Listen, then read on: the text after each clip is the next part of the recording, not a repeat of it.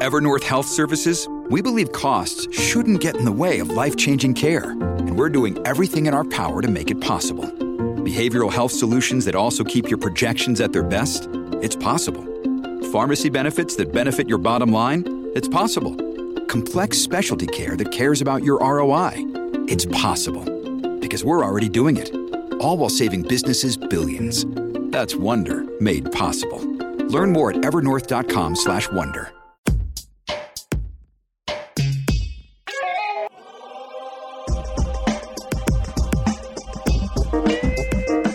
Welcome to The Drill Down. We've got business stories behind stocks on a move. I'm Corey Johnson with episode number 169.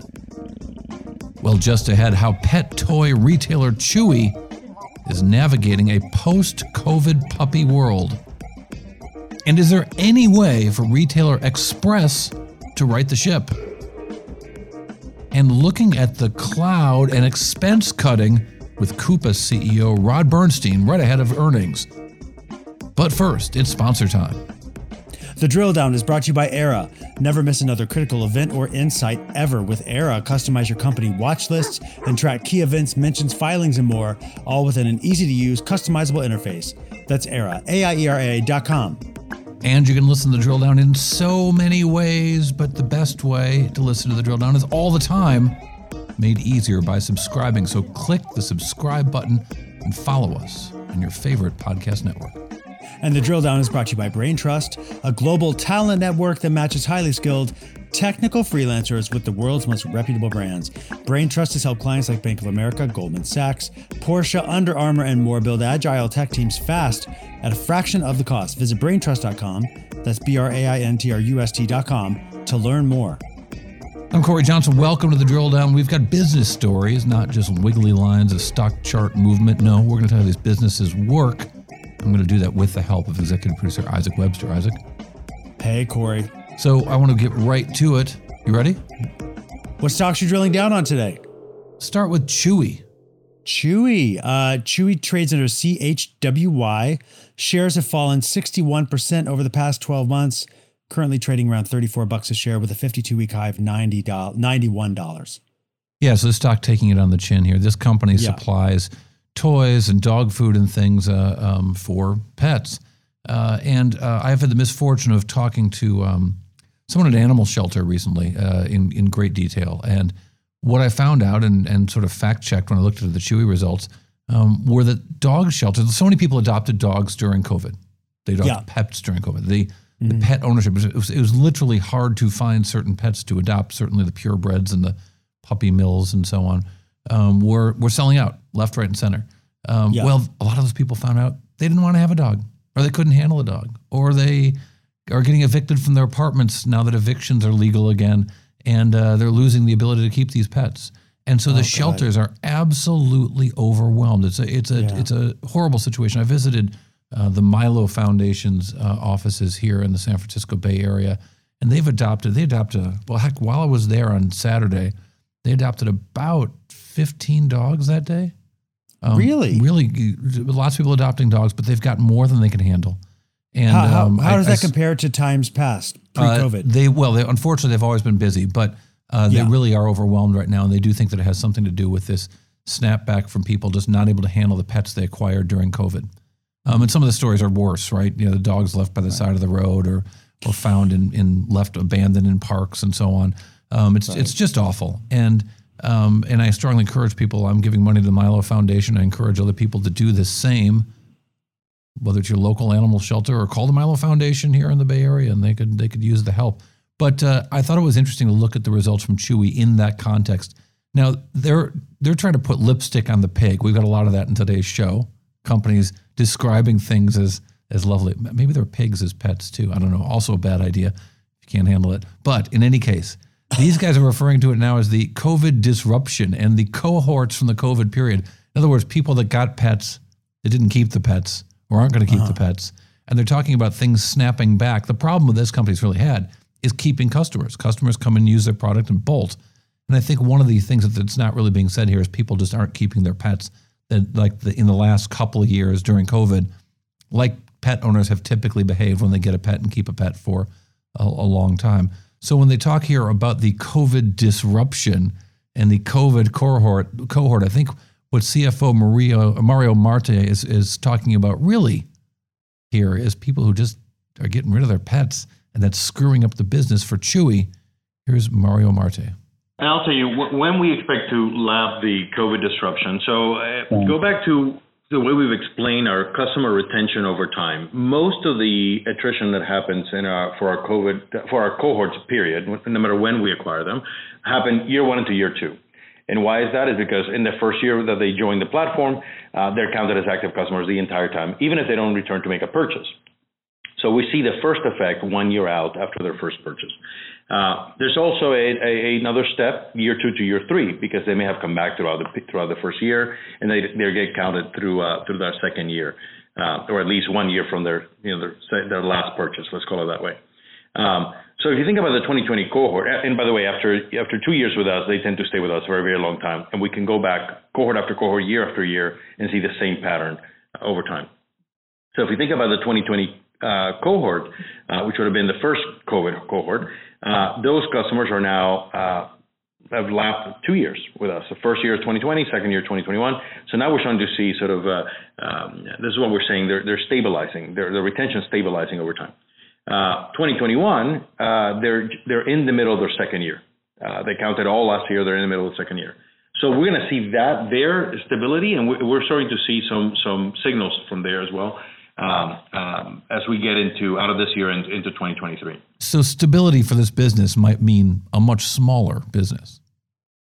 Yeah, and I mean, they're in a tough business. I mean, I'm a pet owner, but no offense, but the Chewy model doesn't really, appeal to me. I like to go to the pet store to find the things that I feel like my dog is going to like, and the subscription model for Chewy doesn't really. I imagine there's a lot of pet owners like me that aren't going to even try out Chewy. I think that when we see what the post-COVID, having your pet toy sent to you when the pet stores were closed because of quarantine made a lot of sense. You had a brand new pet. Were doing everything online. You started buying the stuff online. Yeah, you had to, right? Yeah. I think that the way that people do everything in the post-quarantine, post-COVID world, we're starting to see that hit certain businesses, and we're hearing that in some of these conference calls, and you're certainly seeing that with Chewy. Corey, what is your next drill down? I want to look at the retailer Express. Express trades under EXPR, and shares have dropped 23% over the past week and dropped over 73% in a year. In fact, just over a year ago, EXPR Express shares touched $7 a share, but they're now trading at $1.50. Yeah, horrible decline in market cap from and we normally don't look at companies this small. Company about 100 million market cap now was a 600 million market cap company in January. So really brutal times for Express, having a real hard time of managing inventory, managing supply chain, getting fashion trends right. Isaac, how would you describe the clothing at Express? Come on, don't be nice. I never am. Actually, I try to always be. I mean, listen, I feel like Express.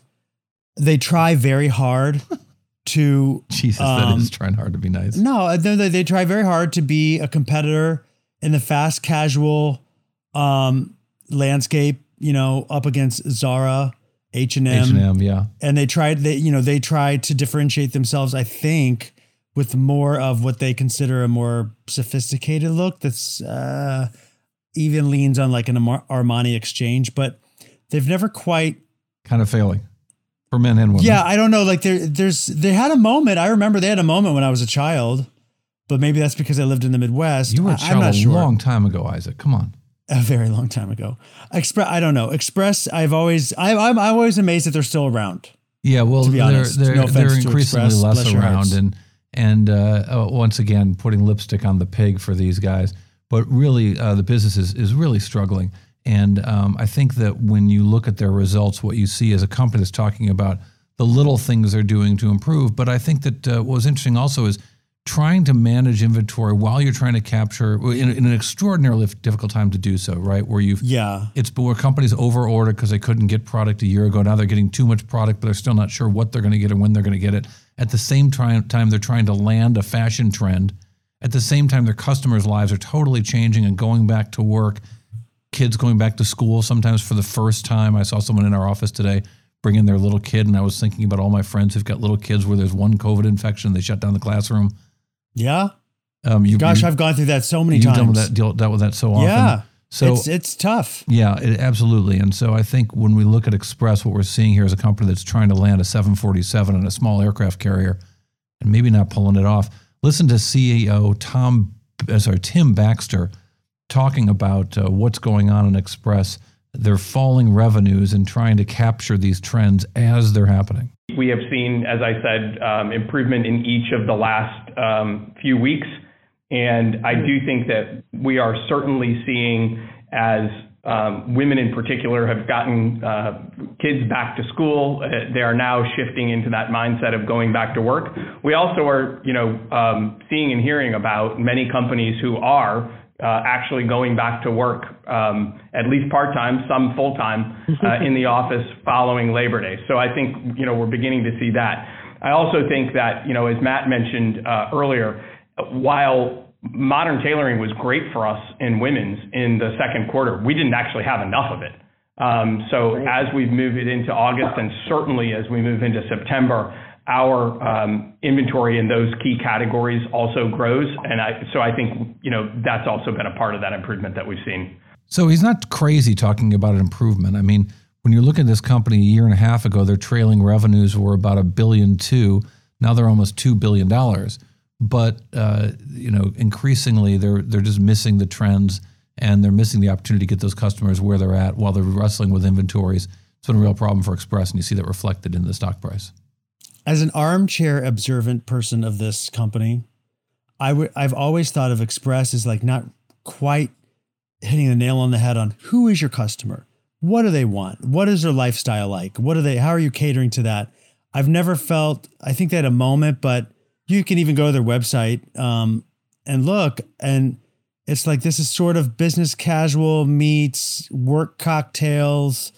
Is that, and it's really for like a, first job out of college type of client. Work cocktails. Where did you work? Once upon a time at Time Magazine, they used to have a bar cart that go down the hallway and serve beverages to everybody during the working evening, during the close of the magazine. Was that like in 1930 or? That was actually, literally it was 1930. I think that continued on until the 60s or 70s, but yes. Work Very drinks. Mad Men. But maybe as relevant as Express. Yeah, exactly.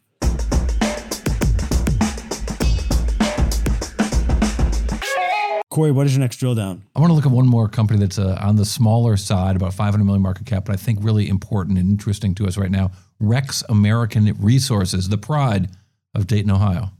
Rex American Resources trades under Rex, REX, and shares have tumbled 10% over the past week, but they have gained 5% over the past 12 months, currently trading around $8 below their 52-week high of $38. So this company is an odd one, but I thought it was interesting to sort of hear where, we mentioned this concept briefly last week, but when times turn bad, companies find every excuse under the sun to explain what's happening with their business, even when their business isn't doing so great. Now, Rex, to be clear, has also seen its revenues increase substantially over the last few years on a trailing basis, about $850 million over the last year. The company, I should lift back up a minute, they sell ethanol, and they get corn, they refine and make ethanol, and they also sell some of the byproducts. But on their conference call, I couldn't even list all the excuses that they had for their guidance and for the results. At least it sounded like excuses to me. They were complaining that there's not enough corn, and there's not enough ethanol sales, and there's not enough ethanol refineries for sale at a good price, and there aren't enough meetings they can have with White House officials, and there aren't enough trains to move their stuff, and there aren't enough dogs to eat their homework. I mean, this went on and on and on. Listen to Zafar Rizvi. Zafar Rizvi, what do you think? That wasn't nice? We're not doing a nice show. We're doing a real show. Zafar totally. Rizvi, I just thought you were funny. The CEO of Rex American Resources. I think I'm going to speak generally, not specifically each location, but I think what we're finding is that railroad really is not functioning properly. certainly we have seen in some cases that train is ready to pick up, and they're supposed to pick up on Friday, but they will not be there up to next Friday and even Sunday. So they are delaying 7, 8, 9 days. And so I think basically what they are continuously telling us that they have shortage of crews and workers, and they cannot find drivers, and that causing the further delay. And I think one thing which I really carry on stressing in other people that, as long as railroad has a semi-monopoly, that nobody else comes to their track unless they pay huge switching fee. As President Biden said previously, that switching fee is causing delays and transportation problems. Unless really federal government look at closely to eliminate that switching fee and let every railroad company to switch each other and pay the freight, and they will be easily switch the track without any extra charges. I think that will certainly increase logistic problem, that it will save a lot of hassle, because now we are dependent only on railroad. If they don't have drivers, then we're stuck. But we don't have any choice to call somebody else to come and pick up, our freight and loaded cars, and that certainly is a major problem.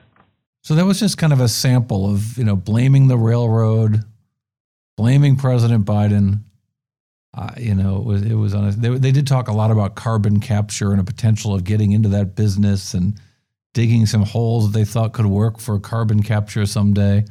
I think this could be an interesting one to watch, but that may be more amusing than profitable. Who knows? I wish them luck. I wish them luck too. And I also, I don't know, when you bring up ethanol, I just think of like 10 years ago, 15 years ago. Yeah.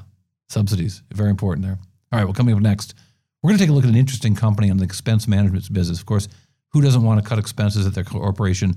Coupa is a company that helps businesses do that through software, and that's controlling enormous purchasing power in the corporate world right now and growing fast and about to report earnings. But ahead of that, we've got Coupa CEO Rob Bernshteyn joining us right after this.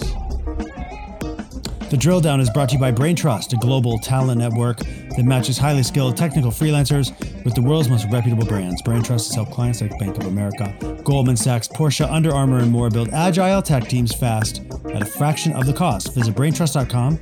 That's BRAINTRUST.com to learn more. All right, welcome back to the Drill Down podcast. As promised, we're joined right now by Rob Bernshteyn, the CEO of Coupa. Coupa Software? Coupa, just Coupa. Rob, is that right? Just Coupa. I usually fact check this with a 10K in front of me. The 10K window is closed right now. So we've talked in the past. Tell us kind of quickly, what does Coupa do? A business spend software doesn't roll right off the tongue, but how do you describe what Coupa does? Well, we help companies of virtually any size around the world optimize every dollar of their spending, make sure that that dollar is going to the right suppliers, make sure that they get the best deals, make sure that they're able to maintain agility with all their cash and expenditures, and give visibility and insight to their spending the way that we as consumers love to have when we look into our own wallets on a daily basis. And it's more than just procurement software. Oh, much more than that. We began in the procurement area, but we expanded the last 13 years of our growth to include all methods of spend. So your invoicing, your actual payments against expenditures in real time, your expenses and your travel and bookings. So we now oversee nearly $4 trillion in spending for nearly 3,000 customers around the world and helping them optimize their expenditures. Yeah, I find that metric that you guys release in your quarterlies is a really interesting one in terms of the spending that you control. So is that spending that actually goes through the platform, or is that sort of beyond that, or spending that's sort of influenced by the platform? No, it's literally spending that goes through the platform. Every penny, every euro, every dollar, across virtually every currency and supported by virtually every language around the world. That's going through our system. And it's, while COVID has been tough and you guys guided down in the Wall Street parlance in terms of the expectation of growth, the growth numbers are still pretty impressive. I mean, at least to me, well over 20% annual growth on the top line is great, I think, even though it's not the 30 or 40% that you might have put up in earlier years. Well, look, we think this is a huge total addressable market, nearly $100 billion as a market of business spend management. And our challenge and our journey for the last 13 years and going forward is to develop this category within this large total addressable market to meet the needs of companies large and small around the world. I mean, just this morning, Corey, I was on the phone with a prospective customer that's using an AS400 system still in their in IT environment to make sense of spend. And they're obviously at risk. Their users are frustrated. They don't have visibility. They're not getting the best deal. So that stuff's still out there? Absolutely. I remember I'm old. I remember covering Y2K and just being amazed at how many old computing systems were really big companies running really critical infrastructure. Maybe not the stuff that was the cutting edge of what these companies were doing, but really were the backbone of these companies. And I guess you're still seeing that. That's right. We're either going into greenfield environments or we're upgrading from older legacy systems. But in every case, we're unlocking this incredible visibility into the company's expenditures and helping them optimize. I was listening to some comments by your chief marketing officer at a recent financial conference, a Bank of America conference, and he had this great line about the behavior of chief financial officers during the pandemic, and that in some cases the CFO was the CF in terms of companies wanting to make these big changes and do these software implementations at a time of crisis, that being COVID. One could have looked at it, and I think a lot of people did look at the pandemic as a time when everyone wanted to cut expenses and therefore would adopt Coupa software. And while some did, some didn't. And like, as I mentioned, you have seen a big slowdown in your growth rate, still a growth rate that most people would take. What's going on right now that would be different than the pandemic? Because now the concern isn't the pandemic as much. The concern is a potential recession in the future or in the present moment. And that's, as I suggested, the CFNOs don't need much of an excuse to not spend money on new projects.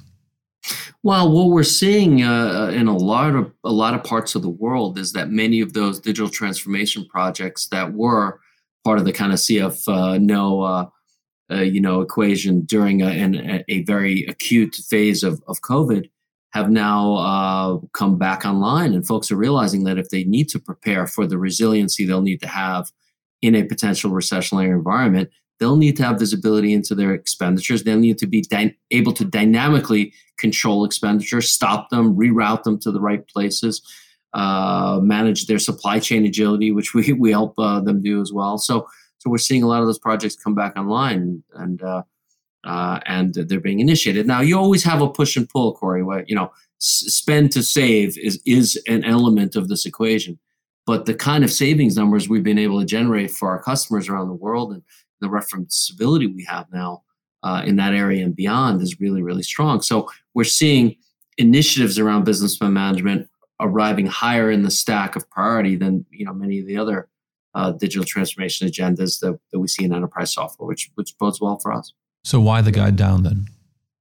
Well, first of all, we're operating at a completely different scale than we were even entering COVID. Just to give you a sense, we had roughly 1,100, 1,200 people when COVID hit. We're well over 3,000 people today all over the world. Our revenue run rate is significantly larger than it was when we entered into COVID.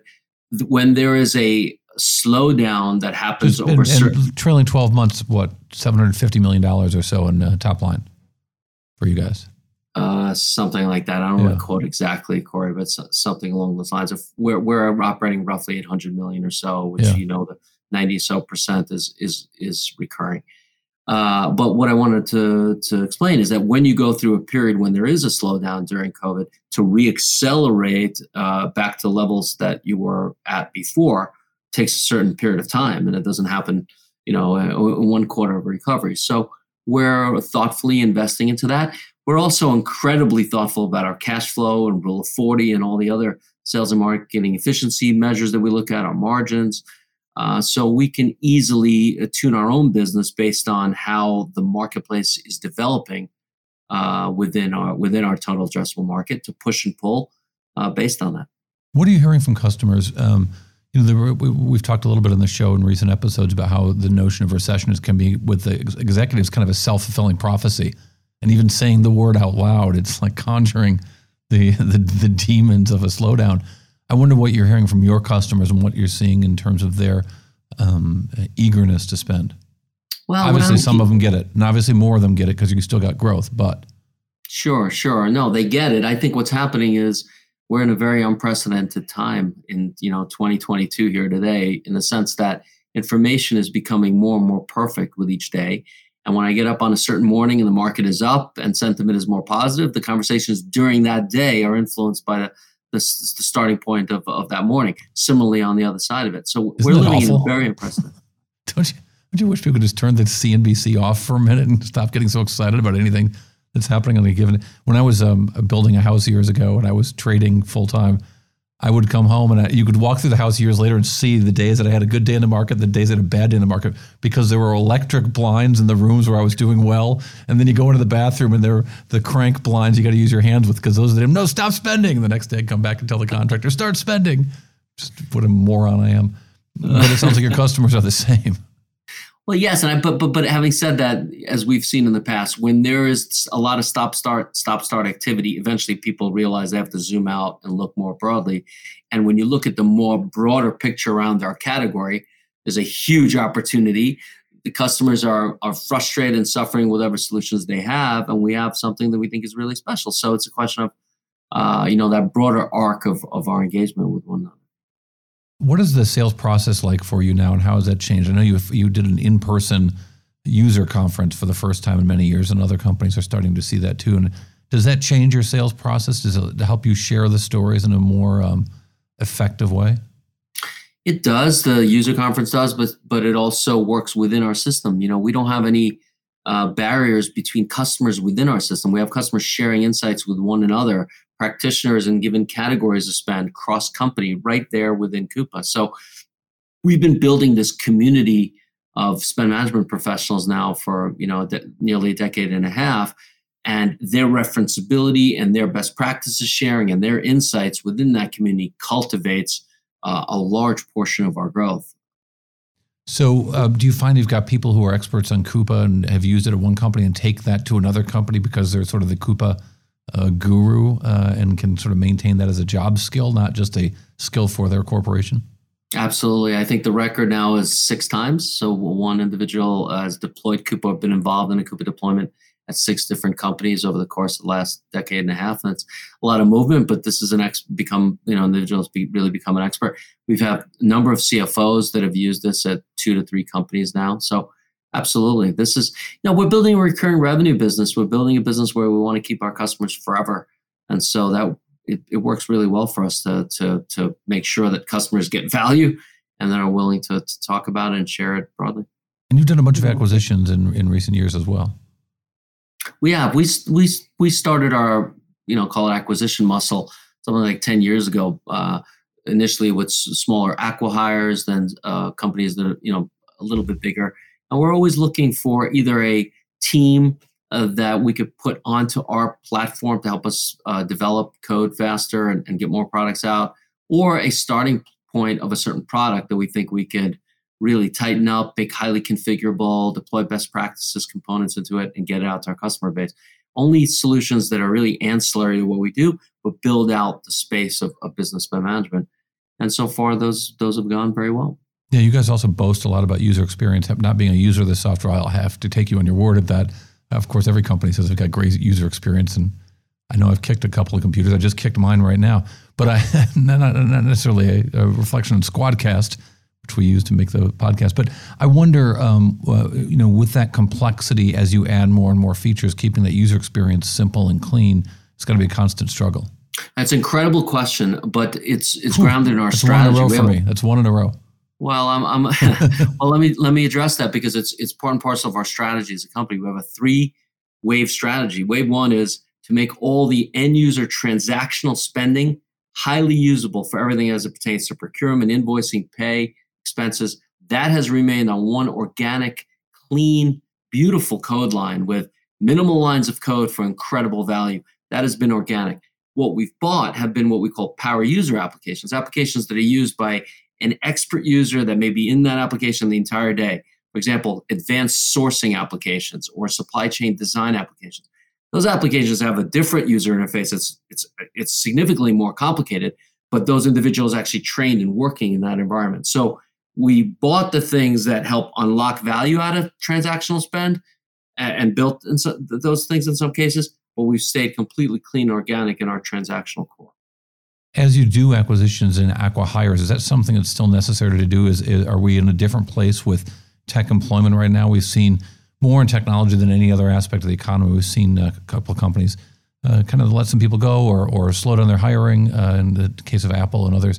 And I wonder if the hiring picture has changed for you, being based in Silicon Valley and hiring those, going after those engineers that everyone else is going after.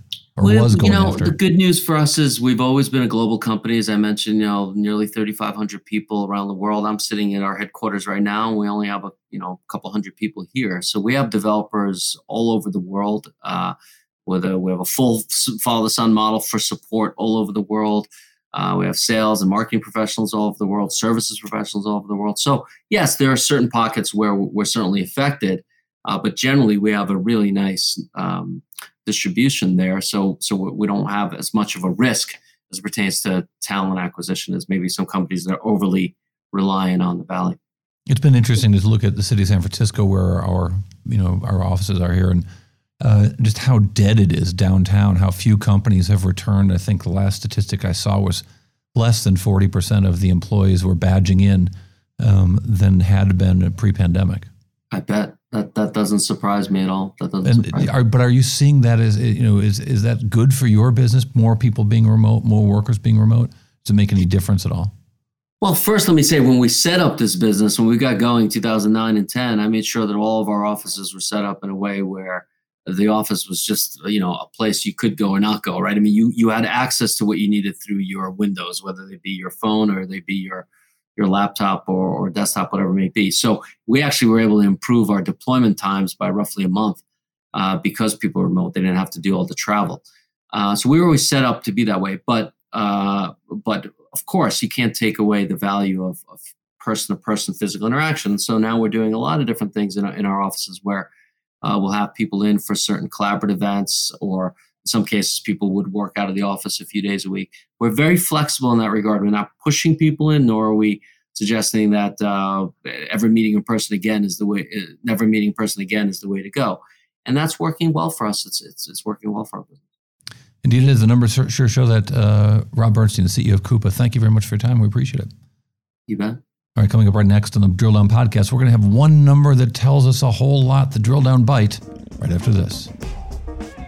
The Drill Down is brought to you by Era. With Era, give yourself an information advantage. Connect directly to earnings calls and other investor events with live transcription and event intelligence. That's Era, AIERA.com. And you can listen to the Drill Down Podcast on your smart speaker by saying, "Hey, Alexa, play the Drill Down Podcast," and you'll pick up right where you left off last. And let us know what companies you think we should be drilling down on. Talk to us on Twitter and Instagram by following @DrillDownPod and connect with us directly at our website, bizpod.net. All right, we're back with the Drill Down Bite, that one number that tells us a whole lot. Coupa talked about their spend under management. These statistics, Isaac, can be odd, but I think that sometimes they can be telling.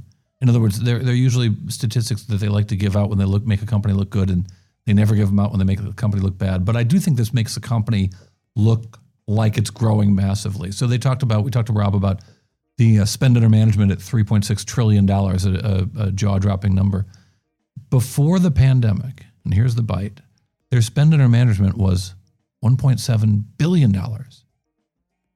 So the question was, can they grow during the pandemic? And they missed some numbers, and Wall Street didn't like it, and the growth rate slowed down. But their spend under management has grown by over 2,000% during the pandemic. And that's going to be nothing but impressive for this company.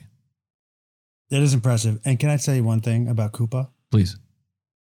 The first time I ever had Rob on one of my programs, way back in the day, was at our former employer, Bloomberg, before it was public. And I remember at the time, he was like a new kid on the block. He had a substantial venture raise, and but it was still kind of a tough sell to get them on the air within our confines and our metrics.